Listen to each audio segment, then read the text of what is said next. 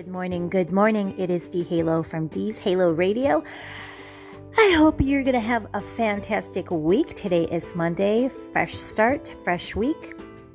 Today I want to talk about morning rituals, what you do in order for you to function for the rest of the day. So I'll tell you mine really quick. For me, I wake up, I pray, I thank God for a new day. I talk to my dad in heaven. I make my coffee and I drink my darn coffee because for me, hands down, without that cup of coffee, don't you dare talk to me. I'm serious. I cannot function for the day without at least, I have 2 cups of coffee every single morning. And that's it. I won't have anything anymore during the day or later in the evening. No, just 2 cups of coffee in the morning for me to function properly.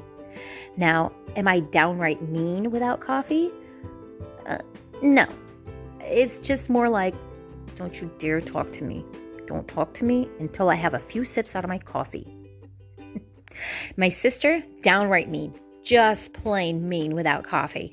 It's crazy. So that is my daily thing. I get up, I pray, I talk to Dad. I stretch my body out, do a little, not yoga, more like stretching. And I have to have my coffee, and it has to be super quiet in the morning so I can just chill and just kind of zen out. What are your daily rituals for the morning in order for you to function? Mine is definitely prayer and coffee. Prayer and coffee. That's how I will function every day.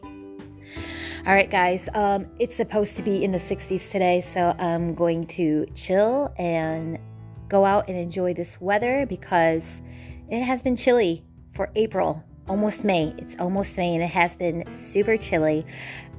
They do say that Tuesday is going to be 82, and sunny.